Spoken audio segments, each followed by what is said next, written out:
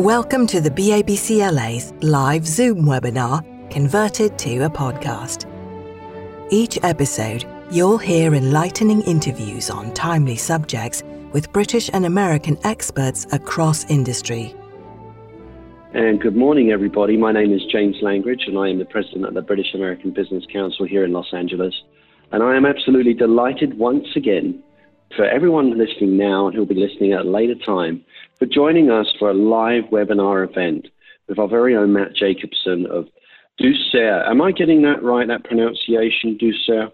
Yes. Douceur Global Business School. Matt, good morning. How are you today? I'm fantastic. Loving it up here and very excited to be on the webinar. Thanks for the invite. Oh, I'm absolutely, are you kidding me? We're delighted to have you. Everyone listening now, Matt has a fantastic story about his business, and I'm very excited for him to share that with us. Just if you're listening now, just a couple of housekeeping tasks. Good morning once again. So glad to have you here. If you have a question, go to the Q&A section at the base of the screen. Good morning, Jonathan. Thanks for that. And type in any questions, and I will flag them up and I will ask them. Or if we can make it work, we'll have you ask the question live. I think the flow of this meeting today is Matt is going to give us a little bit of an understanding about what he does, and we're going to give him the floor, and then we're going to open it up for a few questions, some of which I already have. Anyone listening, if you've got a question, send them over.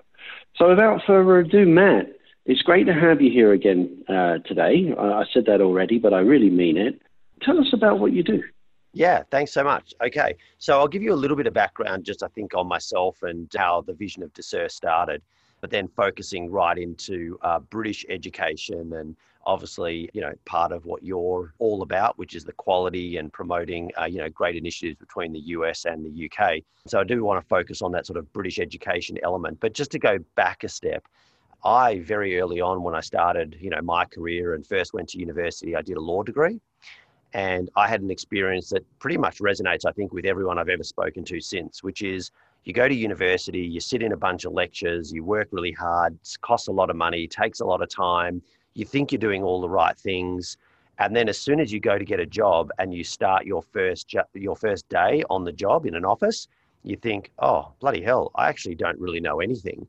And kind of nothing that you learn in the lecture room really resonates with the skills and practical requirements of your career and vocation. So there's definitely that disconnect that's there. And so I knew that from the legal background, but then everyone I spoke to, friends that were engineers, that were accountants, that were in finance, that were in advertising, they would all say the same thing. I basically had to learn everything as soon as I started on the job. The theory, the textbook doesn't really cut it very well. But everyone just puts up with it. That is the sector.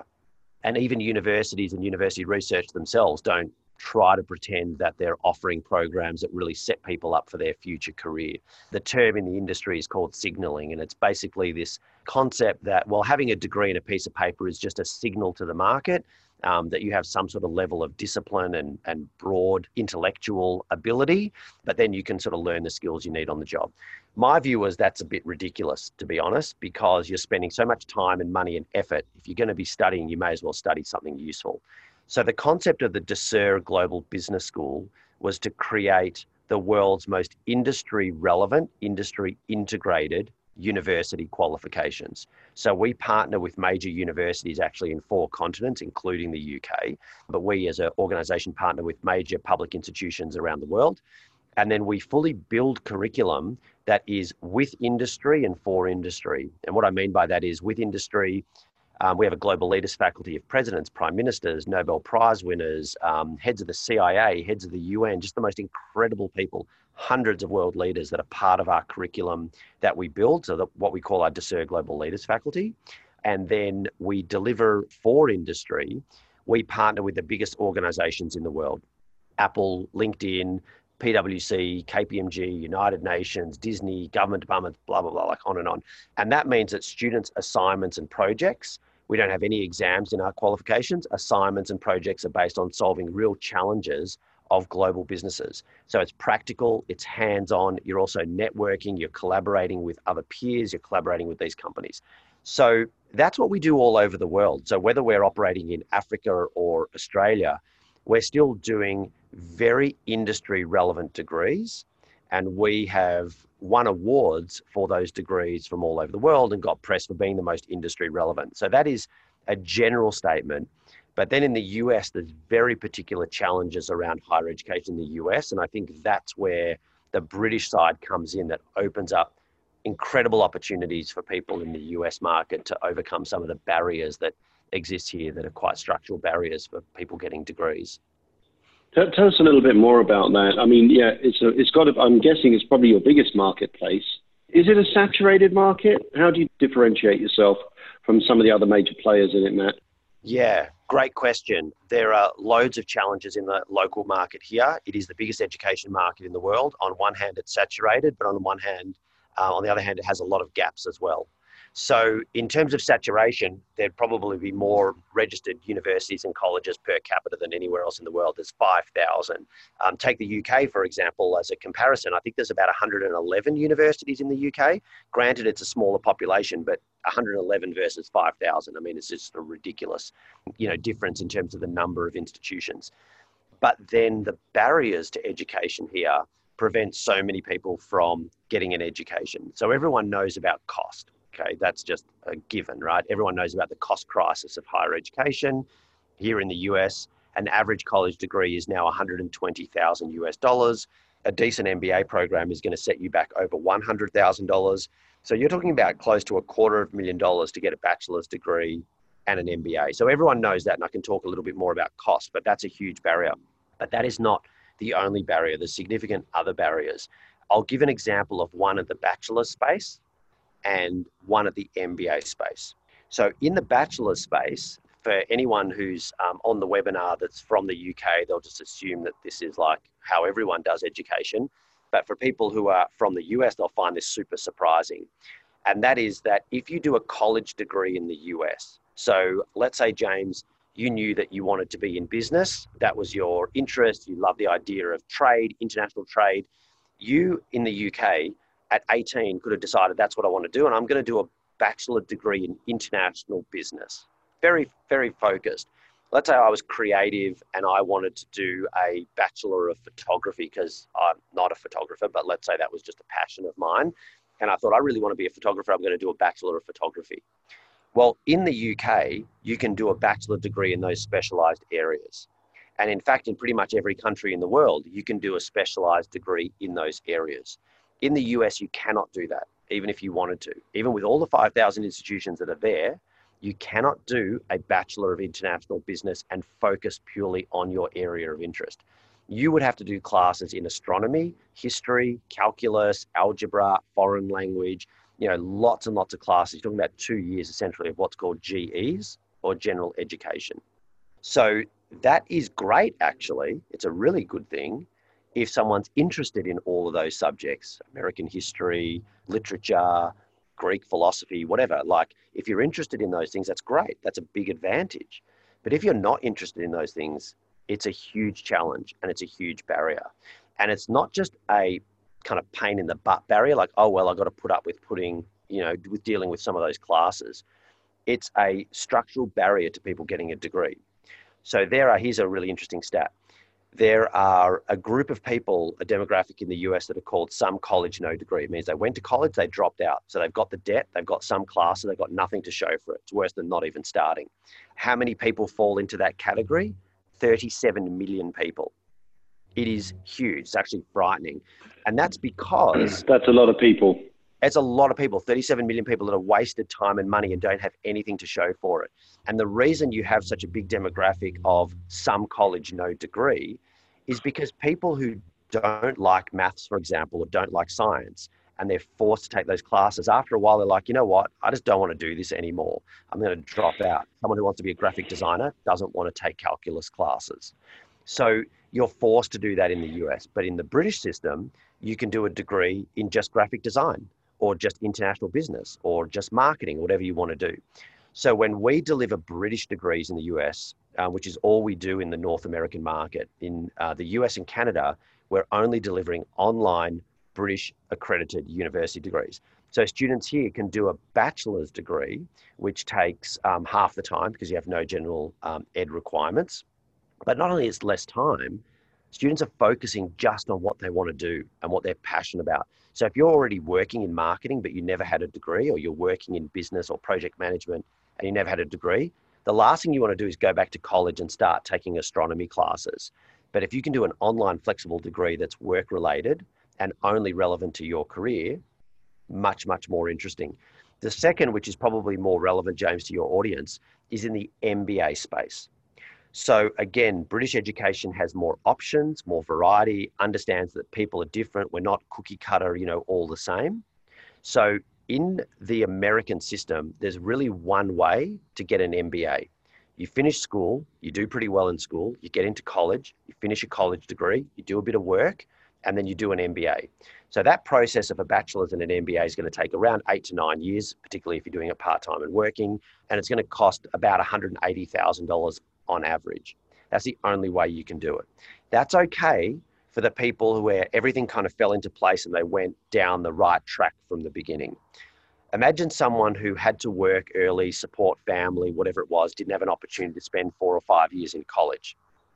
So they went straight into the workforce. Now that person is 40 years old.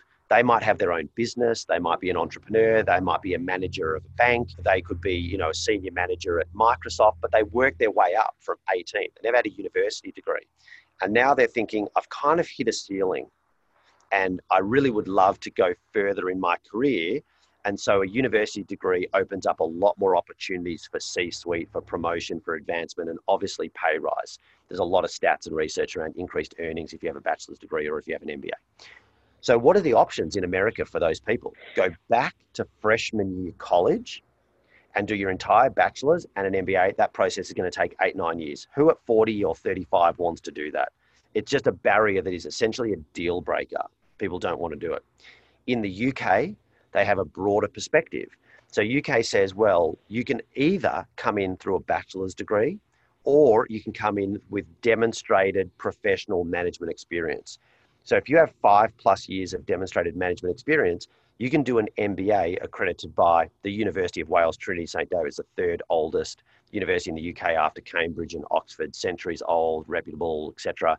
You can get an MBA, go straight in, and you can enroll today, and you will be an MBA class of 2021. Next year, you are going to be an MBA graduate. Today, you're already an MBA class of 2021. You can enroll now for the University of East London DeSer Executive MBA if you want it to be at executive level. Again, you enroll today, 2021, you are an MBA graduate. Today, you're a MBA class of 2021. So you can do that because of professional experience. And here's kind of, I think, a bit of an interesting just irony that we talk about. And there's a white paper. And if anyone's interested, James, any questions or white papers anyone wants on the quality of British education or MBAs without a bachelor's degree, we've got papers and articles written on all this stuff. But just an interesting... Sure. What we'll do at the end of this, we'll when we release this podcast, we'll put all that information out there for you, Matt. Oh, perfect. But I was just going to finish off with one story that I think is just really ironic. And that is that if you take Bill Gates, Zuckerberg, Richard Branson, Dell, these are huge business titans, right, that started multi-billion-dollar companies. All of these people are invited to the top prestigious Ivy League MBA programs to come in and lecture to the students. Oh, what an honor, right, for MBA students to hear from Bill Gates at Princeton or Columbia University or whatever, because they're so knowledgeable and expert to come and talk to the students. If those same people thought, oh, this actual program looks pretty cool, and they said to the university, maybe I want to do this MBA, the university would say, sorry, you don't actually qualify. We won't let you in. It's like, what? What do you mean? It's like, well, technically you didn't complete your bachelor's degree, so we won't let you in. So that's a bit crazy, right? That they'd have them lecturing to students, but they won't let them do the program. UK universities are the opposite. They would actually say, you probably have better experience than someone who's done a bachelor's degree and just graduated college who's 22, but never had that real world experience. So now we have students who are enrolled in our MBA in the US. We have people in the National Guard. We have people who are in the fire department, in the sheriff's department. We have senior managers at Microsoft, at Morgan Stanley, at just the biggest corporations who thought the dream of college was just never going to happen. And now they're enrolled into MBA programs, and really senior people as well, former head of counterterrorism for the Department of Homeland Security, and People who are so excited because they're like, I now actually have this dream of getting those letters and getting an MBA. So huge advantage. That's amazing. Yeah, it's very cool. It's really exciting to see people like so excited that they never thought it would be possible for them to get that university qualification. That's great. No, that really is. That's how inspiring. Wow, wonderful. Thanks for sharing that. And please, Matt, if there's more to add to that, please do. And as it comes to you, please, while everyone's listening. But I'm going to jump in with a couple of questions because, I mean, that was, for everyone listening, welcome. And wow, what a great share. That was wonderful. Let me ask you this. You made it sound so easy, okay? And that's what we want. We want simplicity. People need simplicity. But how is it transferable from England? Are we seeing people who, I suppose my question is, if you get your MBA in England, is it recognized here in the US? Is it completely transferable? That's a really great question. So we get asked that a lot. So because all of our degrees are 100% online, you're still staying in, Minnesota or Montana or LA or wherever you are. You're not going to live in the UK to do your degree in the UK. You're staying local, but you're doing a British degree and you're getting an accredited British university qualification. So then the question, how is that recognized in the US, and is it recognized in the US? And it's actually recognized on a number of levels. So firstly, the question is, well, do people just recognize the quality of British education? Nothing against Fiji or whatever, but if someone, said they got a degree from, Fiji or something, people might think, don't know really if that's at the quality of what we would expect. British education is regarded as one of the top two higher education systems in the world. So it's the US and the UK are regarded as the top two higher education systems. So that is, already a great starting point. 4 out of the top 10 UK universities from a rankings perspective are in London alone worldwide. So that's already amazing. So that's just generally the perception of British education. It's world-renowned and world-respected. And interestingly, we get asked that a lot, how would it be perceived in the US market? We talk about the fact that the whole of the US higher education system was structured around the British education system. So that's quite amazing because Harvard University was actually started by colleges of Cambridge University. And then the whole of US higher education was modeled on the Harvard model. So US education is actually modeled on British education. So there's a whole lot of history and background and prestige. But then specifically, is it formally recognized in the US, which I think is probably the more relevant part of your question. And it's recognized in a number of ways. Firstly, the universities that we partner with in the US, the University of East London and the University of Wales, Trinity St. David, are both Title IV registered in the US. So they're actually recognized by the Department of Education. That means a student can just go onto Sallie Mae and get a loan. So it's fully formally recognized. If you're in veterans, part of the VA, Veterans Affairs, military, you can get financing through the GI Bill. You can get finance as a veteran through the VA. And so it's recognized formally in that way for loans or military or Department of Education. But I think, so technically, yes, is the answer, long answer to your question. Technically, it's recognized. But I think most important is practically, is it recognized? What will employers think? So I got this MBA and I'm going to go apply for a job. And what are people going to think if I've got an executive MBA from the University of East London? And one of the things that we do that's pretty cool is we show a page of all the logos where alumni are from. And it's virtually every company you can think of, from the FBI, Tesla, Marriott Hotels, Google, just, so many different major corporations, Apple, I could just keep listing them. And so it's like, well, if all of those major Fortune 500 companies will take on alumni, and we've got lots of student testimonials and, partner programs with these companies, then that's really ultimately the endorsement that we're looking for. We're not so much looking for the government official endorsement, even though it's there and that's important, it's nice to have. What we really want is if someone's going to go and apply for a job at LinkedIn, that they're going to look at this and go, wow, this is actually, great experience. No, I get it. And I'm guessing it's because if people can see those well-known names, they can relate to it. But it's lovely to get a government endorsement. It's great to get someone to say, you guys are wonderful. But for the average guy looking to further their education and they're seeing, well, if someone's done it at a similar company to me, why can't I do it? So when you can get that, what a great model, brilliant model. Education is such a hot topic at the moment. People are it's almost the perfect storm for you guys right now because people are so now used to doing everything from home, working remotely. Children in America are starting to return to school right now, but in a virtual environment for the first time ever. And so there's a massive use of technology, new technology that's coming out. How does Douceur utilize technology? I mean, obviously, you're connecting these students from all around the world to the East London University. What's that? That's quite an achievement on its own. Tell us a little bit more about that. Yeah, great question. And it's a really, really interesting topic at the moment with everything that's going on. So as a business school, our entire history has only ever been 100% distance education delivered online. And obviously right now, school kids and college kids are all being forced to go online, not necessarily by choice, but just because of the circumstances that are happening. But online is not the same as all online. They vary greatly. And one of the big problems in the current situation with, everything that's going on with coronavirus is that we design education from the ground up to be delivered online.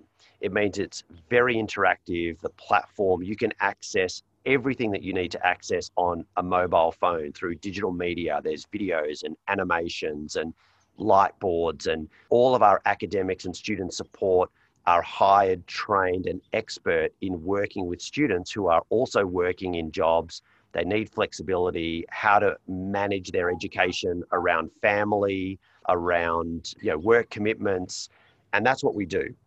So that's the whole model that we've created from the beginning. So when you go in, it's beautifully designed and very visual and very engaging and all of those sorts of things. But what's happening now, which is causing a huge amount of turmoil, is students who were dealing with campus and university programs, they are now just essentially being given a login to access Word documents and being told that's your online experience. So they're still being charged here in the US $30,000, $40,000, $50,000 a year for tuition. And they don't have beautiful campuses. They don't have the gyms, all the other things that, a campus environment provides and that you're actually paying for. And you're just actually getting second-rate material delivered online because it wasn't designed in that way. When we build programs, these things take years to develop with expert online design of education. And the universities, through no fault of their own, just the reality that we live in, we're told basically within 2 weeks, you've got to have your stuff available for students online, campus shut. So they're getting a very, very poor product. But what it is doing long-term and more systemically is people are realizing, I can actually learn online and I can manage and be flexible, with a lot of other things. So that's one of the things that's really important in terms of the longer term and systemic effects of people realizing that maybe I can just study online, and why am I going to, drive to a campus, park, go into a lecture room, sit there, be lectured to, because it's not that interactive anyway. And then you're actually having to go through all of that practical, stuff that you have to deal with rather than just getting your learning. But the bigger issue, I think, is the issue around the academic side rather than being practical and relevant to people's careers and the work integrated learning. And that's what the traditional universities are just not strong at.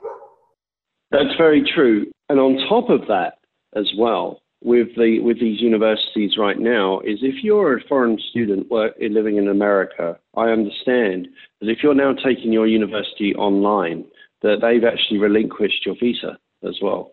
So longer term, you can't even stay here. I don't know if I'm getting that absolutely correct. That's more of an immigration question, but that opens up a bigger door to an even bigger issue. So that's great, and I'm interested. I'm really interested to see what this online platform, Matt, because honestly, I'm thinking about doing it myself, and I'll talk to you about that offline. But I think you're just doing a wonderful, wonderful thing. And the other thing is, we're talking about it being transferable. Education here in America is a wonderful thing. It's also a very costly thing. There's a huge amount of money involved in getting a great education here, and obviously, comparably, your product is certainly not as expensive, okay? But tell us a little bit more about how, you talked about you could get funding for it. Is that typically what happens here? Or, I mean, tell us a little bit more about the financial setup of it. Yeah, good question. So actually, even though technically we do have finance available and the biggest student lender in the world being Sallie Mae, you can just go online because DeSer with the University of East London and DeSer with the University of Wales, they're both fully funded for bachelor's and MBAs. So students can get loans. But most, in fact, it's very rare. Most students don't get loans and it's very rare. And that's because of the affordability. So the cost I mentioned of US education is kind of a little bit out of control, about $120,000 on average. $120,000 is not a brand name that instantly pops to mind. We're not talking about USC, we're not talking about Yale, we're not talking about NYU. There you're in the sort of 250, getting close to even $400,000 for a qualification. It really is just crazy how high the prices are. Our costs are around $14,000 for an MBA or a bachelor's degree, going up to, at the most exec senior level for an executive MBA, around $17,000. And the first question we always get asked is, oh, you mean per semester? I'm like, no, that's not per semester. That's the cost of the degree. Oh, right, like the per year fee. It's like, no, that's just the cost of the degree. So how did you arrive at that, though? Because that is a great, it's a very affordable amount. How did you arrive at that? Well, there's two parts to that question. One is, how did we sort of arrive at that as DeSer, and how do our universities as partners arrive at that? Because, you know, students are ultimately getting a university qualification from the public institution. So for us as DeSer, we're a social enterprise. So not only do we do all the stuff that we've been talking about, online higher education degrees all around the world, we've also been funding our own foundation, our philanthropic foundation called the DeSer Foundation, which has delivered education initiatives in 27 countries across Africa. So for us, our mission, values, vision has always been around providing access to world-class education for everyone. We believe everyone should have an opportunity to get an education. Doesn't matter if it's a school child that we're supporting in Rwanda or an MBA student at LinkedIn in New York City. Everyone should still have an opportunity to get a world-class education. So clearly one of the things around that is access, but one of the other primary issues that we tackle is affordability. If a degree costs $200,000, it's for an elite market. It's not for everyone. So we have a vision around affordability. The other thing that's fantastic, though, is British education is by nature affordable. One of the great things about the British government and the British education system is they, in a bachelor's degree, for example, universities are not allowed to increase their fees. The government actually caps so that all universities have an affordable tuition for everyone. And it's an amazing outcome because there is no debate around affordability in the UK like there is here in the US. If someone wants to go to college, the only reason they wouldn't go is purely because they just don't have the motivation. They either lack the motivation or they just don't really want to do it. Fine, not everyone has to go to university, but that's a kind of personal choice. Do I want to do it? Do I not want to do it? You don't have a situation where there are millions of people in the UK who are like, I wish I could go to university. I wish I had that opportunity, but I just can't do it. That doesn't actually happen. So the British government limits the cap on education. So having a degree for $14,000 as a full MBA or a full bachelor's degree is incredible. And you're not even paying that up front. That's over the duration of the degree. So you could be working at Starbucks and paying $50 a week over a few years, you know, working part-time in shifts, and you can still afford to pay for college and graduate with zero debt, which is quite incredible. Yeah. That's incredible. It's unbelievable. The American market we talked about is your biggest market. What are you, as you kind of, I mean, you've been around for a while, but as we've recently met, so I'm going to speak to it on that basis. You're dipping your toe in LA, okay? So what are your goals? I mean, you know, the world is a little upside down right now, but what can we expect to see from you over the next 12 months? Tell us a little bit more about some of those ambitions. Yeah, interesting. So that's why, you know, we love the work of the BABC and what you guys are doing and what you stand for, because for us, it's about the collaboration and partnership between US and UK higher education. So DeSer Global Business School, as a business school, we are registered in California as our headquarters. So we are a California registered US business school. But the accreditations come from the UK. So it's really a partnership. It's not just a UK qualification. It's a partnership between a registered US business school and an accredited UK public institution. And that's essentially who students are getting their qualification from, DSER in the University of Wales or DSER University of East London. And so our goals are to continue to expand in North America, where our headquarters is. Our biggest markets were outside of the US because we've only been in the US quite recently. We've been operating in terms of delivering degrees in the US as a combined partnership for about 12 months. So it's pretty recent. But if I take the University of Wales as an example, people are like, oh, well, have they got ties and links to the US? They've been here for over 40 years with a whole range of university collaborations, partnerships, pathways. So decades that these institutions have been collaborating for. But our goals really are to have very significant growth of thousands of students across the US market that are interested in getting an MBA, that we can help to make that dream come true. I love it. I think it's fantastic. Matt, you came up with this idea, okay? And what was your inspiration behind it? So the inspiration behind the business school was getting back to what we were talking about in the first part of the webinar, that, really wanting to tackle that challenge of university education being relevant and practical. I'm going to jump in. I'm going to jump in though. What was there a personal experience for you? What was your motivation? I've got to believe any CEO, I'm a CEO myself. I've found as inspiration behind the businesses that I've set up. I'd really love to dig in deep and understand what was the driving force behind you then, and what is the driving force behind you now? Sorry, that's what I wanted to clarify. That's great. So in terms of personal drive and the connection to education and access to education. So when I was in high school, finishing high school in Australia, I was very lucky to go to a good school and a very supportive school. I was already living on my own when I was finishing high school, so I wasn't, a sort of traditional family environment. Living on my own, finishing high school, I could have very easily just dropped out of the system, and maybe if no one cared, I could have just easily just thought, I'll just go and watch TV or hang out with friends and whatever, and I don't need to bother studying and taking exams. But actually, I was in a school that had incredible teachers. They were incredibly supportive. They were on top of me all the time, checking on me, checking what I was doing, making sure I was supported to actually finish school. And I always had this sense that it could have been very easy for me to not finish school if I didn't have that support. And I'm not talking about, from family. I'm talking about from people that really didn't have any obligation to have to support me. Finished school, went to, a top 100 worldwide university after that, started a legal career, got an opportunity then to work as a lawyer in the US and in the UK. And so I always had this sense that I was actually very lucky that I was given an opportunity to have an education. And without that education, who knows, maybe things would have been different. But I feel like I've had a very lucky career and great opportunities that education has afforded me. And so my strong driver is what I mentioned before, that everyone should have the opportunity for a great education. Not everyone will necessarily want to take up that opportunity, but everyone should at least be given the opportunity if they want it to have a great education. And for me, a great education is also a meaningful education. It's not just getting the piece of paper, it's actually helping people in their careers. And so that's what we take real pride in.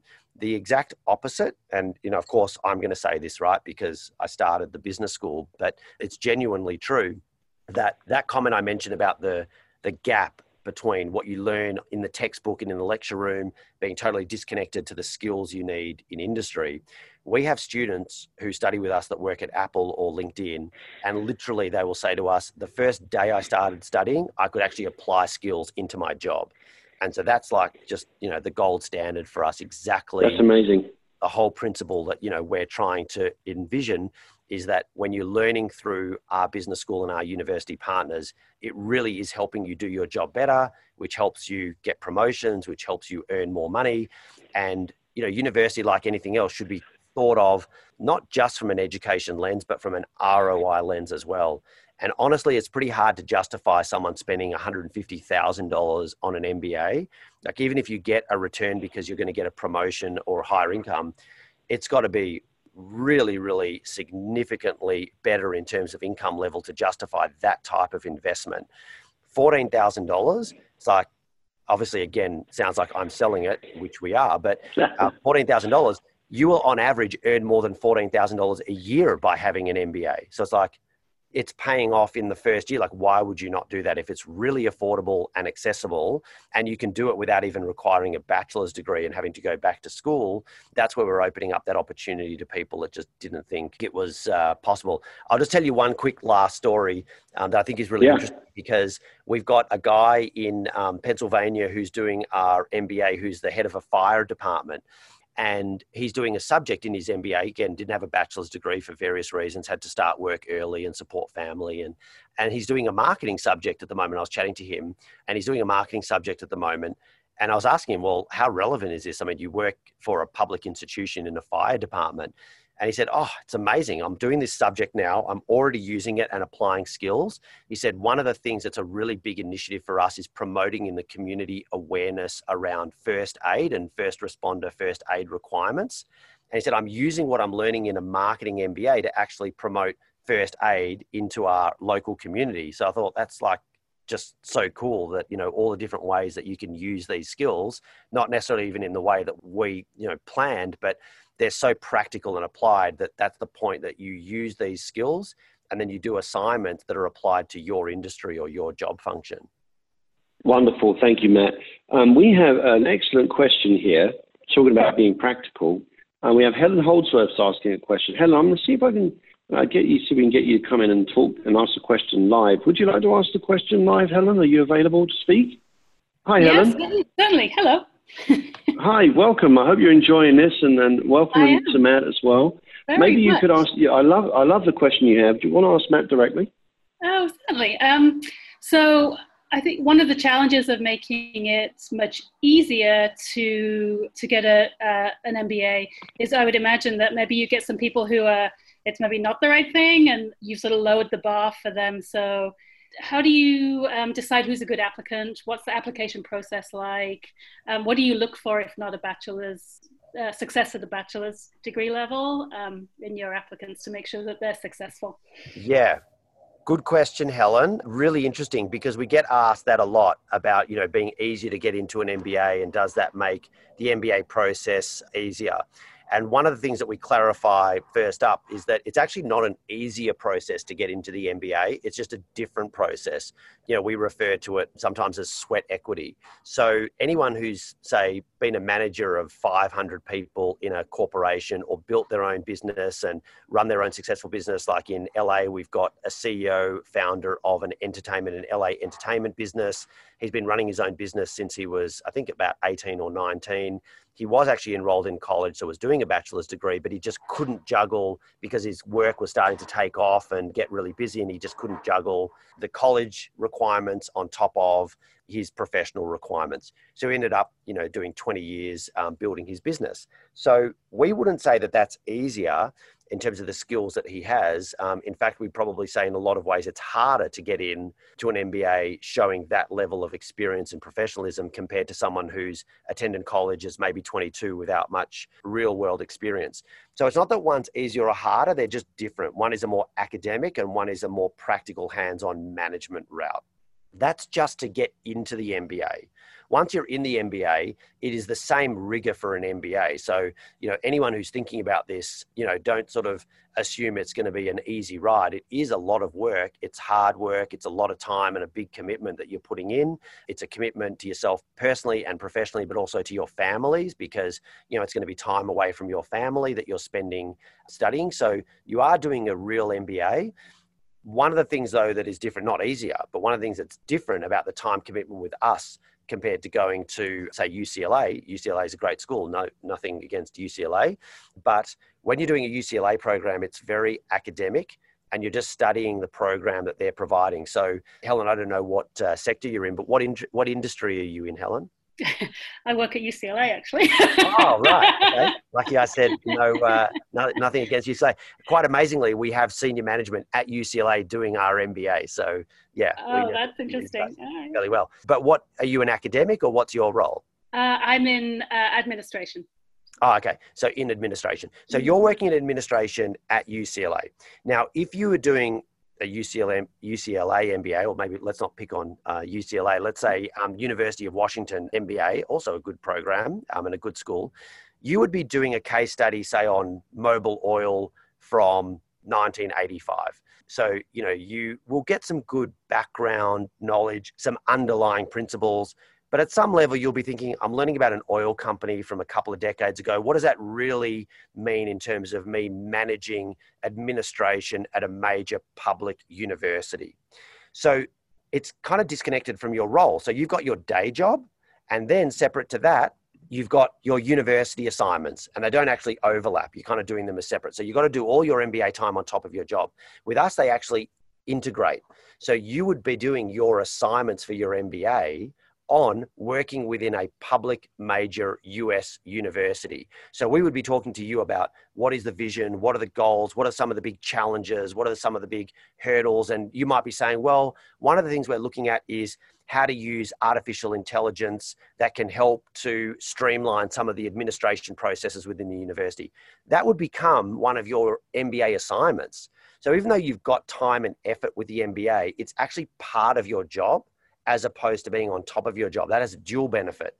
One benefit is it's more relevant and it's not as much extra time, because it's kind of like you're getting an MBA for doing things you need to do, solve challenges anyway in your business environment. The second reason it's really attractive is when our students are working at LinkedIn or whatever, and they go and ask their corporations for tuition support, they're much more likely to provide tuition support, because they're saying, I'm not going to go and sit at NYU doing a lecture and learning about some case study on FedEx. I'm actually going to be doing applied research, analytics, and projects solving challenges of our company. And so, requesting that organization to support really just a few $1,000s towards the tuition, because it's so cheap on an annual basis, you're talking about a few $1,000s a year. It's not only practical and applied, it also means that you can get tuition support from your company a lot more easily than if a company's thinking, yeah, so you're going to get an MBA, but how does that really help our business? Thank you, Matt. That's great, Helen. Thanks for that question as well. Matt, I have a question for you, which is interesting. So I'm going to use my wife as an example. So she went to University of Nevada, Las Vegas, and she would like to continue her education. And I think I'm understanding it, the way the system works out here is you have to have a certain amount of credits to be able to go and get on. So basically, she could come to you and say, I'd like to do this part of my education, and she could sign up. And is it as simple as that? Is it as simple as what you're saying? Because it just sounds very, very easy to do. Yeah. So for our bachelor's degrees, and let's say your wife, because I'm not sure, obviously, all of the circumstances, but let's say sure. She hasn't finished at UNLV. So she started a bachelor's degree, has done a bunch of credits, but hasn't finished. Really, she can immediately, I can tell you now, just in a webinar without even seeing her transcript, she will get into the bachelor's degree, get credits for subjects she's done, and be able to complete a British education, because we and our university partners accept any college credits as essentially evidence that you have the ability to take college level classes. So if any subject credits have been passed, that is your entry. So it's very easy to get entry. And that way, if you haven't got that, then there's other ways typical of US institutions as well, where you'll have, your GPA, your high school, your certifications that show what you've done to get into a bachelor's degree. At the MBA level, let's say that your wife finished the UNLV bachelor's and is thinking about doing an MBA. That's easy because you get in based on having a bachelor's degree. So that's straightforward. And then the third option of how you get in is if you wanted to do an MBA without a bachelor's degree, and we require evidence that you've got those management skills, and it's over a period of time. So one of our qualifications, one of our MBAs is a minimum of 5 years professional management experience. The executive MBA requires a minimum of 8 years professional management experience, and there's ways of managing that. So we look through your CV. We actually require a couple of external references that demonstrate the management experience, and that's how we validate that you can come in on the management track versus the academic track. That's very interesting. No, I appreciate that. And I'm going to reach out to you, Matt, on a couple of different things after this anyway. Good morning, everyone who's listening. We're almost at time here, and I just want to thank you for listening in. And Matt, I want to thank you as well for giving us such a thorough explanation of what you do. It sounds absolutely fantastic, and we are delighted to have you involved with the British American Business Council here in LA. And just as soon as when we can all get back together, I'm looking forward to seeing you in person. I really mean that sincerely. Matt, we usually finish off every one of these meetings with the following, and I just want to ask you this question. I mean, everyone's learned something new and different during this during this lockdown, pandemic, whatever you want to call it. But for the people listening now, for the people who are listen to this later, what words of wisdom or words of positivity would you like to share? Just a couple of sentences, just to leave them with that, to feel good about themselves today. Yeah, that's great. Love it. I saw an ad actually on LinkedIn and it said something like, in every crisis, there's a seed of opportunity. And I think that's really resonated with me and, kind of words to live by in a situation like this. And I think there's always opportunities. And the positive thing, the way I would answer that question is that what I've kind of found, and I think is really incredible, and you've always got to focus on the positives, is the innovation and the ingenuity. So, you're in LA. I was in LA a couple of weeks ago, went out for dinner. There's restrictions. You can't actually have indoor restaurants. So some restaurant owners could just, shrug their shoulders and go, oh, well, that kind of sucks, and, just close up. But went to this place where they converted the car park, put down fake grass, put up temporary fencing, created a whole outdoor facility, and just instantly thinking, it's just amazing to see people coming up with real solutions to challenges and not feeling like, isn't everything so terrible, but just being innovative. And I think, there's always a solution if you're open-minded, positive-minded, and looking for solving the problem rather than complaining about the problem. It's what it is saying is a necessity is the mother of all invention. I think that's where we're going with. I love it. And I absolutely agree with you. Now is a time for innovation more than any other time ever that I think anyone could ever remember. So that was a wonderful message.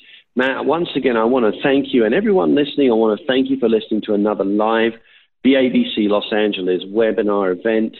It's been an absolute pleasure. We've had Matt Jacobson here today from Douceur.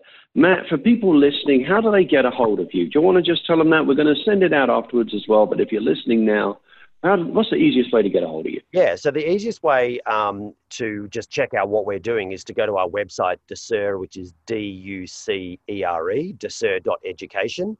And then you can see everything there, all the courses, programs, information, articles, press, white papers. But the other option also is just to email me directly if there's any questions. I'm happy to answer, which is my initials, MJ, and then the URL is the same. So MJ@Douceur, DUCERE.education. Fantastic.